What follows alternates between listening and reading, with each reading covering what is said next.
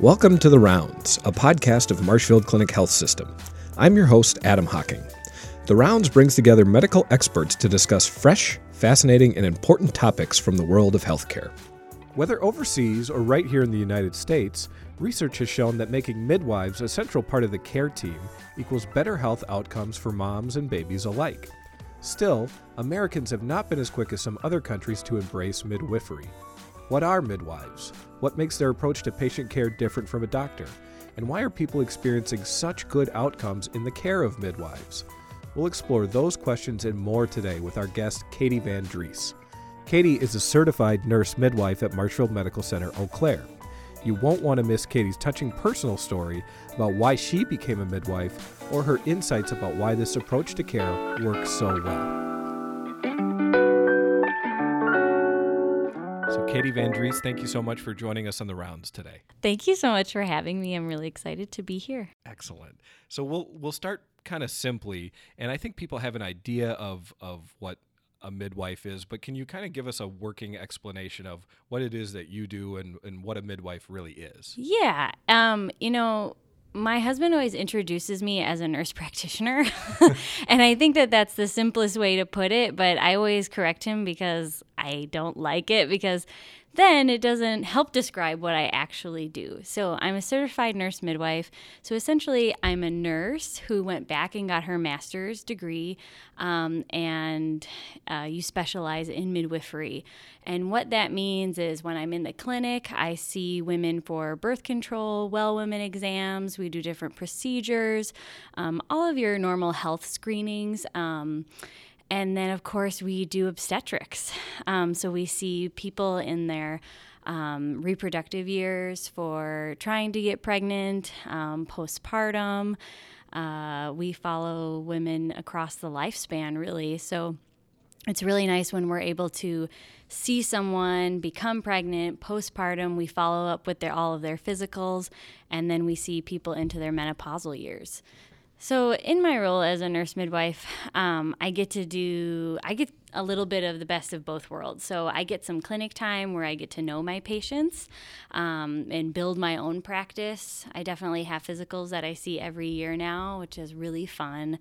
And then I also get to have my call time. So I'm in the hospital. We get to have 24-hour call shifts. I say it's definitely a privilege and a struggle sometimes. But we start at 8:30 in the morning. We go to 8:30 the next morning, and whatever happens in between happens. And it's nice to have a balance of both, because sometimes you get sick of just being stuck in the clinic, and you just need a birth to pump you up and kind of keep you rolling. So yeah, we get to do a lot of fun things. And how does it differ? If my wife and I were to come and establish care with you, how does that differ from maybe the more traditional setup that people are maybe more customarily used to, which is setting up with a pediatrician and then an OB? So it's unique to the Eau Claire Center that we have nurse midwives. And in our department, once you're pregnant, you typically see either a nurse practitioner or one of the nurse midwives for your first OB visit. That doesn't necessarily mean you have to stay with us. We pretty much do your complete history. We do a lot of teaching, and then we kind of introduce you to the OB practice and the C&M practice, and you absolutely get your choice of what you want to do. We actually have most of our patients stay with us. Most of them aren't high risk enough that they have to go see an OB. And a lot of them want to stay with us once they meet us, because we do so much education, and they already feel like they get to know you really well during that first visit. We do strive for low-cost, effective care. So we don't do ultrasounds every visit. We definitely have our trusty Doppler with us all the time. And that's probably the biggest difference. I always tell people, we are nurses at heart, and what that means is that education is at our forefront. So your visits get to be a little bit longer. You get to just learn more about yourself in this awesome time.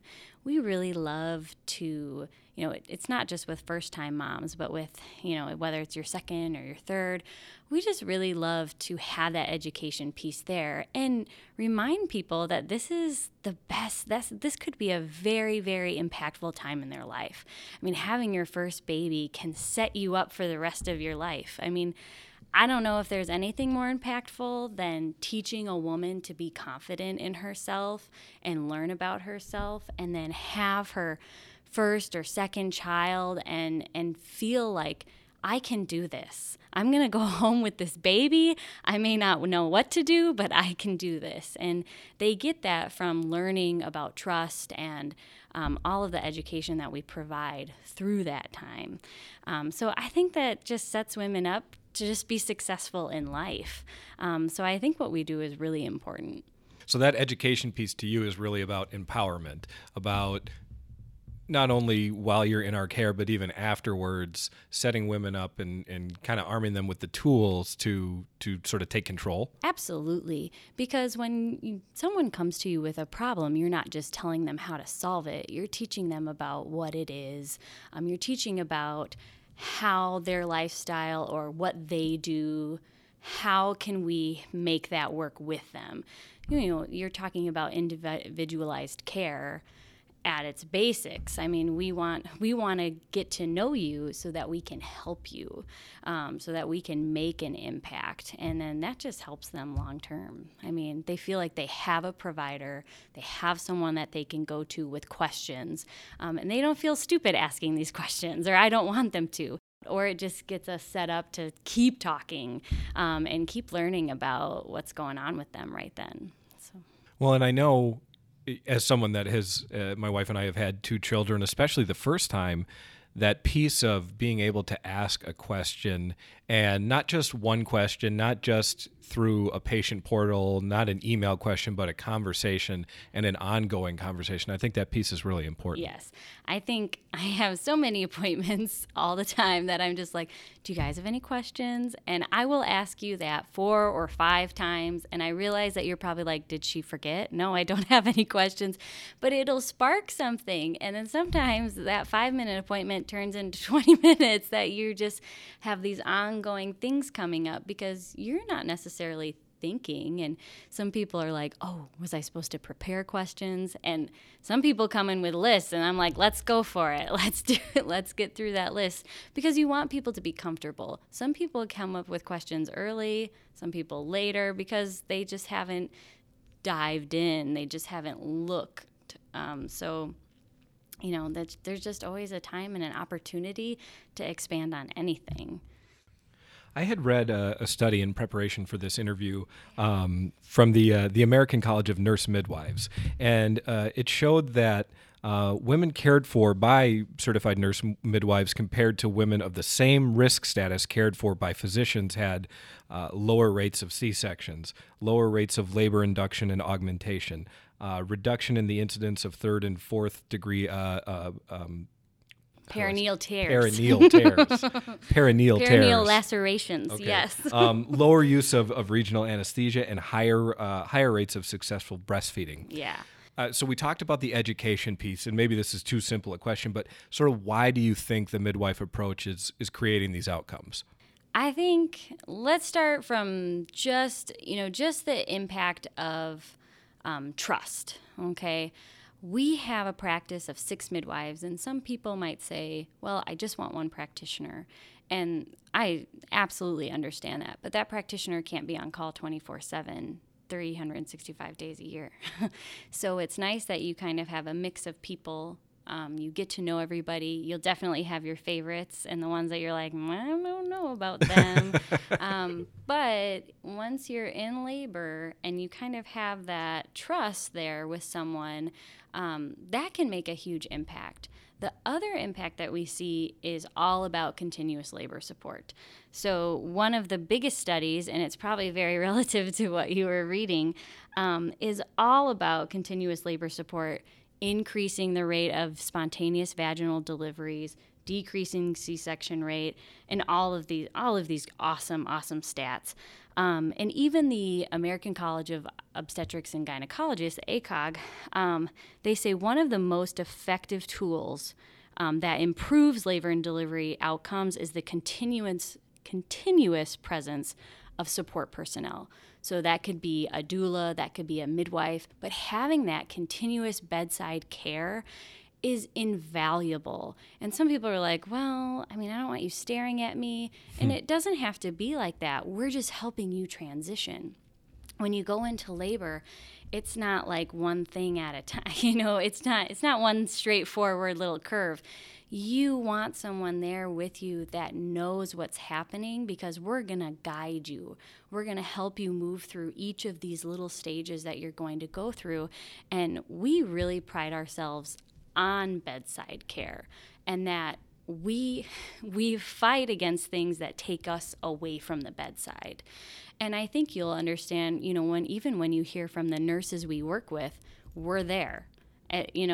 Unless the patient's working really well and with her partner, and, you read the room, right? If people are working together and you just check in and you suggest things they can do, you're trying to honor whatever they want to do, whether they want to get an epidural, whether they want a water birth, whether they're like, I don't know, and you're just trying to guide them somewhere. That continuous labor support piece is absolutely crucial to what we do, and we defend it. We defend it till the end because of the outcomes. And in our practice, the national average for a C-section rate is 32%. And over the last 10 years, we average 10 to 12% in our practice.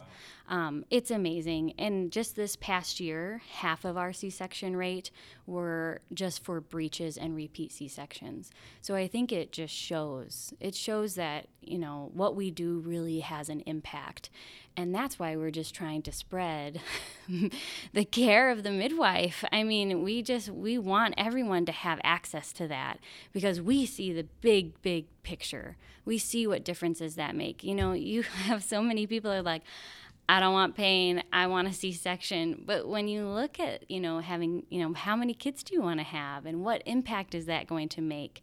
People who have C-sections, we need C-sections. We need them around. They're a huge part of modern medicine, and we need them. But if you can avoid them, that's what we want to do to lower your risks lifelong. So continuous labor support is absolutely the key in that. When you talk about continuous labor support, I can imagine physical things that you're doing in terms of helping women reposition or get comfortable, or breathing exercises or whatever it might be. What percentage or what aspect of it do you think is maybe mental, of just having somebody there that it's huge to ask a question or say, I'm nervous, or whatever it is? It's absolutely huge. We definitely have people that, we have wonderful nurses, but they don't know the nurses. And so when they say, like, I would really like to talk to Katie about that, or I would like, I would want to think about it. That's all we ask you to do. These are choices that you are making, and we're just trying to help you make the right decision. So really, it's always going to be a team thing. Mental preparation is key.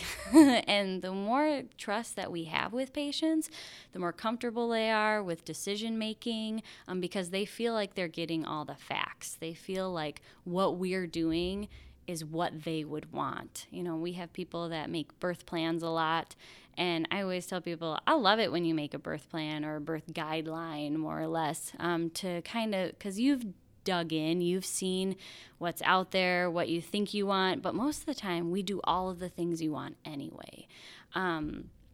But in case, if I'm going to maybe break your bag of water, I'm going to talk to you about it first. I'm going to let you know what's going on. We can be as non-interventive as we like, or we can be very interventive. In our practice, it's really, really awesome, because we see our bulk practice is obstetrics, but if any of our patients get, let's say, gestational diabetes or high-risk things like preeclampsia, we have a very unique practice in that we work very closely with our OBGYNs. And we get to keep our patients. We get to do consults, we get to collaborate, and we get to stay with our patients. If our patients go to C-section, we stay with our patients. We get to provide breastfeeding and skin to skin right after that baby's delivered. I think this is a critical time for the midwives to stay with their patients who have been with us, who trust us. And at that moment, if I have to if I would have to leave to be with another patient, it's a critical time for them to be alone. They get scared this wasn't in their plan. Or even if it's a planned C-section, they'll say, are you guys going to be there? Absolutely, because we understand the importance of staying with you in that continuity. It is really important in our practice. But the other thing is that we're helping dad know where he can be, or any partner that's involved. We want them to be involved. This is your birth either way. So we want to make that special in whatever capacity it is. So we have a very unique practice in that we get to really stay with our patients no matter what's happening.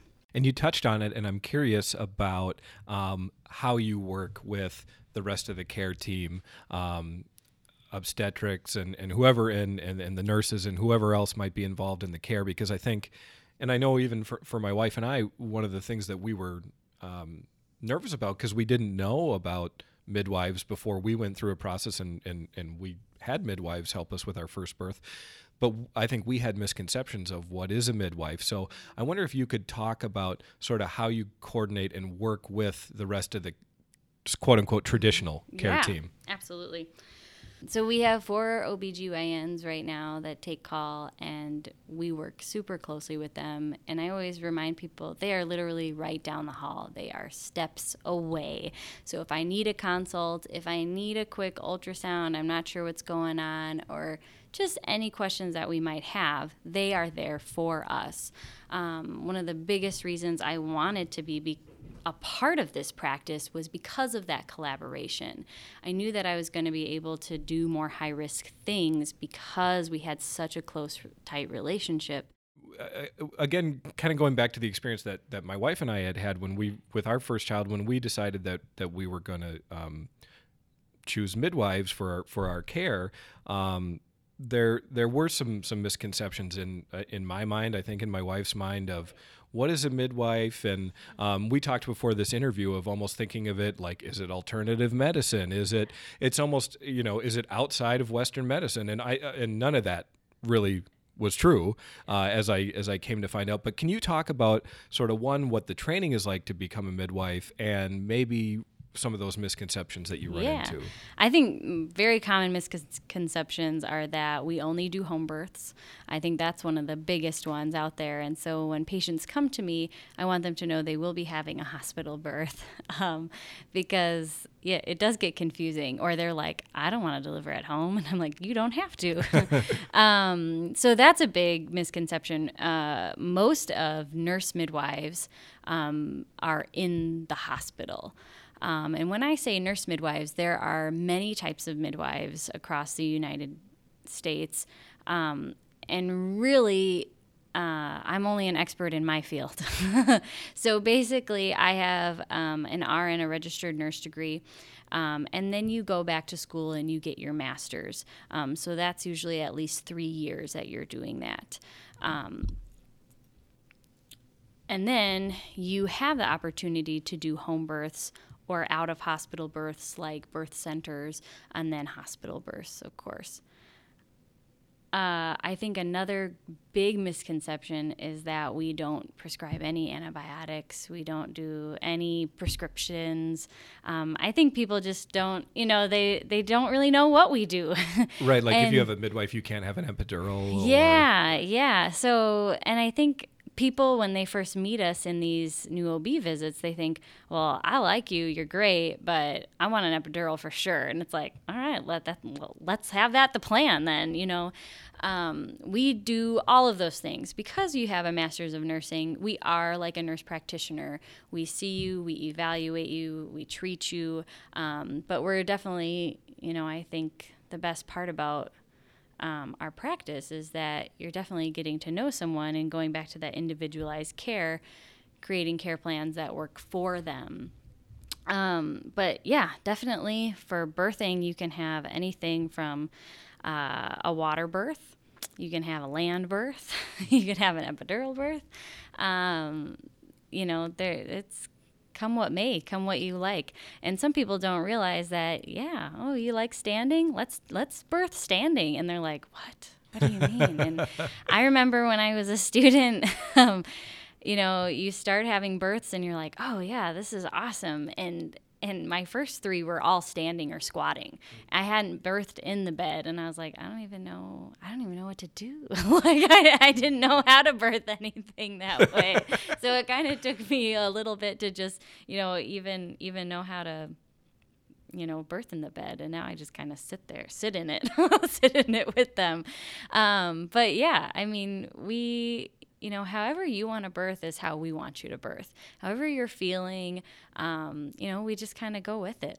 And you mentioned care sort of beyond the pregnancy, and I think that's another maybe misconception that folks have of, hey, we're with you for 9 months, and that's pretty much it. Talk about a little bit more about what's beyond that. Yeah, so definitely after, I think, just for a timeline's sake, when you come back postpartum and you're thinking about possibly doing birth control, we place IUDs, so intrauterine devices. Most common ones are Mirena and Paragard. We place different types of birth control like Nexplanon. We can do pills, anything that you really like, we pretty much do, because that's a huge part of what women want in their family, kind of trying to plan or design what they're looking for the next couple of years. So we do a lot of discussion about all of that because it's very important. And we're going to do all of your screening exams, so your speculum exams. We definitely have a lot of providers, that at your primary physicals, they don't do your pelvic exam anymore. And we have plenty of people that show up and we just do their pelvic exam every year, besides just your annual physicals. So it goes way beyond birthing. And I think that's why our patients keep coming back, is because they're like, oh, she caught my baby, she's going to do this, she's going to do that, and she's the only person I need down there. That's how people start to feel. So they just keep coming back, and we just welcome it because we love hearing about their kids. We love hearing about what they're doing next. So it's awesome. It's really great. And if you have, let's say, a couple or a mother, expecting mother in your office, and she's kind of trying to make the decision of what route am I really going to go here, or a couple's trying to make a decision of how are we going to proceed here, what would you tell them? Not a sales pitch, but what do you tell folks in that situation about, hey, here's what we offer and here's the advantage? I think the biggest advantage, and I've already really hit on this, is education. I mean, when I talk about things, I want it to be a discussion. I don't want to be telling you exactly what you need to be doing or what you should be doing. It's an open forum. It's an open forum of questions, but we're also trying to lead you with the healthiest lifestyle choices that are going to work for you.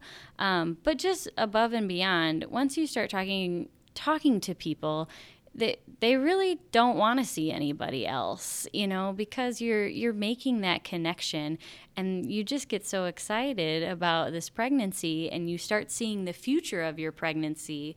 So, I don't know. We just captivate them, I guess.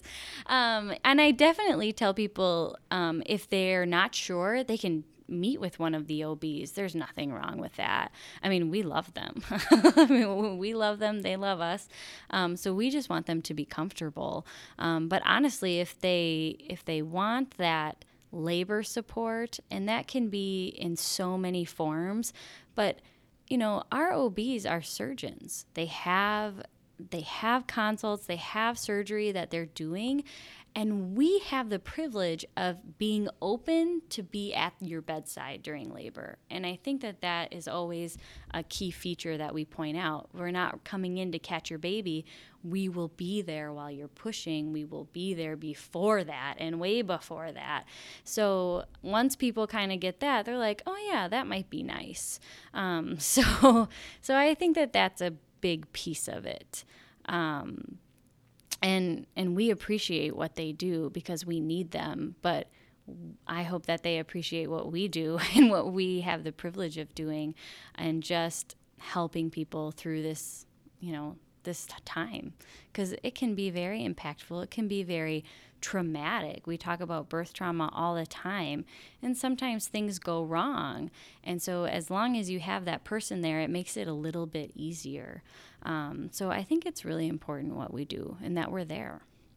You're obviously very passionate about what you do. I'm curious, what kind of was the initial motivation for pursuing this line of work, and what makes you passionate about it? I think I read, so I did. My sister definitely gave my cousin was pregnant, and this was a really long time ago, and my sister, who is going to school in Madison, gave her a book on Ina May Gaskin's Spiritual Midwifery, and if you've read the book, awesome. If you've seen it, there's a lot of big 70s pictures in there that are a little scary for some people. But I looked at that book and I was just taken. I mean, I was like, this is what I have to do. And my parents were like, ha ha ha, no way. It was like a joke. And so I definitely always thought maybe I'll do like medicine. And then I got really into French, and this story could go on and on. But I lived in France for a year, and I learned what nurse midwives were there. Actually, they were called sages-femmes, so they were wise women, which I was like, oh, that sounds cool. And so anyway, just kind of when I came back, I was like, well, maybe I'll do French. And then I was like, I just like really love this concept of midwifery. And I had no idea what a nurse midwife was. And my parents definitely didn't, because they're like, there's no way you're catching babies at home. And, they just thought that was wild. And my dad's a chiropractor. So I was like, man, like you're in the natural field or, so what? And they were like, you're crazy. So I ended up going into like a physical therapy, chiropractic type route, because I was like, I loved the way that my dad was able to help people through not really natural medicine, but adjusting and just learning about the body. I think the basics I really take from my dad is education. And I talk about it all podcast long. You're really educating people and making them think about their bodies, and that's all you really need. That's the basics. Every morning I had a nutritional lecture. So I feel like I've been taking it for so long. Now it's time for me to, dole it out. But I had this religions class. I may have said this before, too. I had a religions class at UW-Eau Claire, and I'll never forget it. It was just like a world religions, and you had to try out different techniques that were involved in different religions all over the world.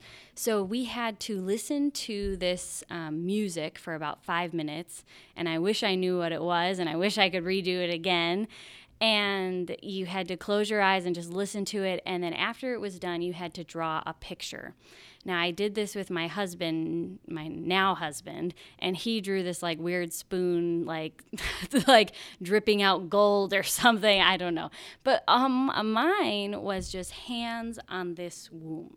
It was like this hill, and it was obviously a mother's belly, and it was my hands. And I was like, this is crazy. And I was like, this is what I have to do. And I had just met my husband that year, and I think it was all perfect timing because his mom had all of her children with nurse midwives. And I don't think she'll ever forget, or I'll ever forget, when I was like, I think that's what I have to be. I have to be that. And I knew that they were in the hospitals. I knew that there was advanced training. I brought it to my parents. I think they were still a little like, okay, I mean, you're going to do what you're doing. and it was awesome. Like, I finally felt like that was my goal. That was what I wanted to do. So that is really my story of how I got into it. And it can be a long story, but I think it was very much of like a magical thing for me. And I can always count on my husband to be like, yeah, it was all because of me. I did that. So yeah, that's how I knew. And I went through nursing school. And with my first labor and delivery job, I definitely thought it was really, kind of the factory women were in and out, and it was different than what I expected because I started out with this Ina May Gaskin, kind of like, this is what birthing should be like. And my first clinical rotations for labor were with this set of midwives that I work with now. And I will always remember, after being there even just a week, just being tearful, like I am now, about how I thought this is where I belong. This is what birthing should be like. And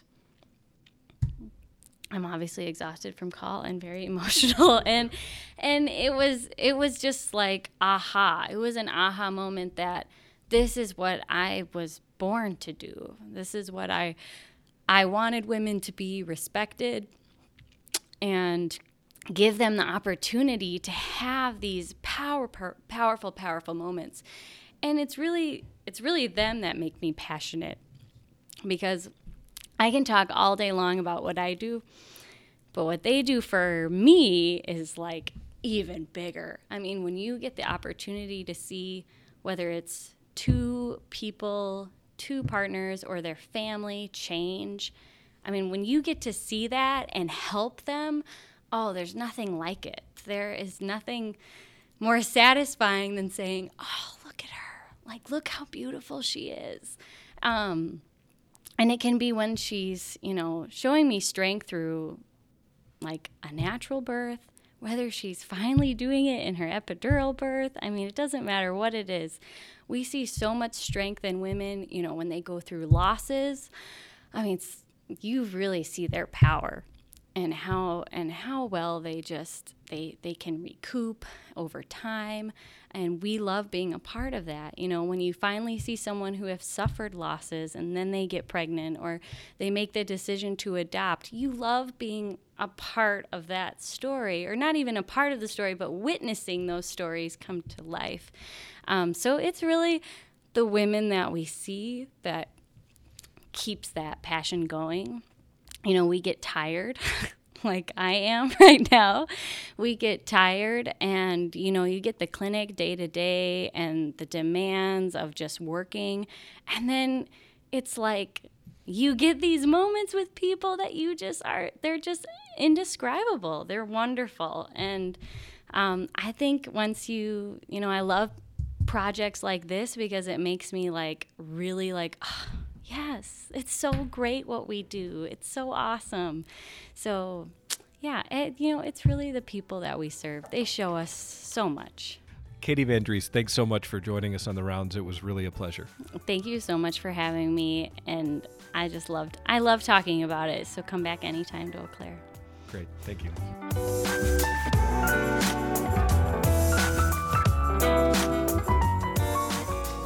The Rounds is produced by Ryan Maderick and supported by the Marketing and Communications Department of Marshfield Clinic Health System.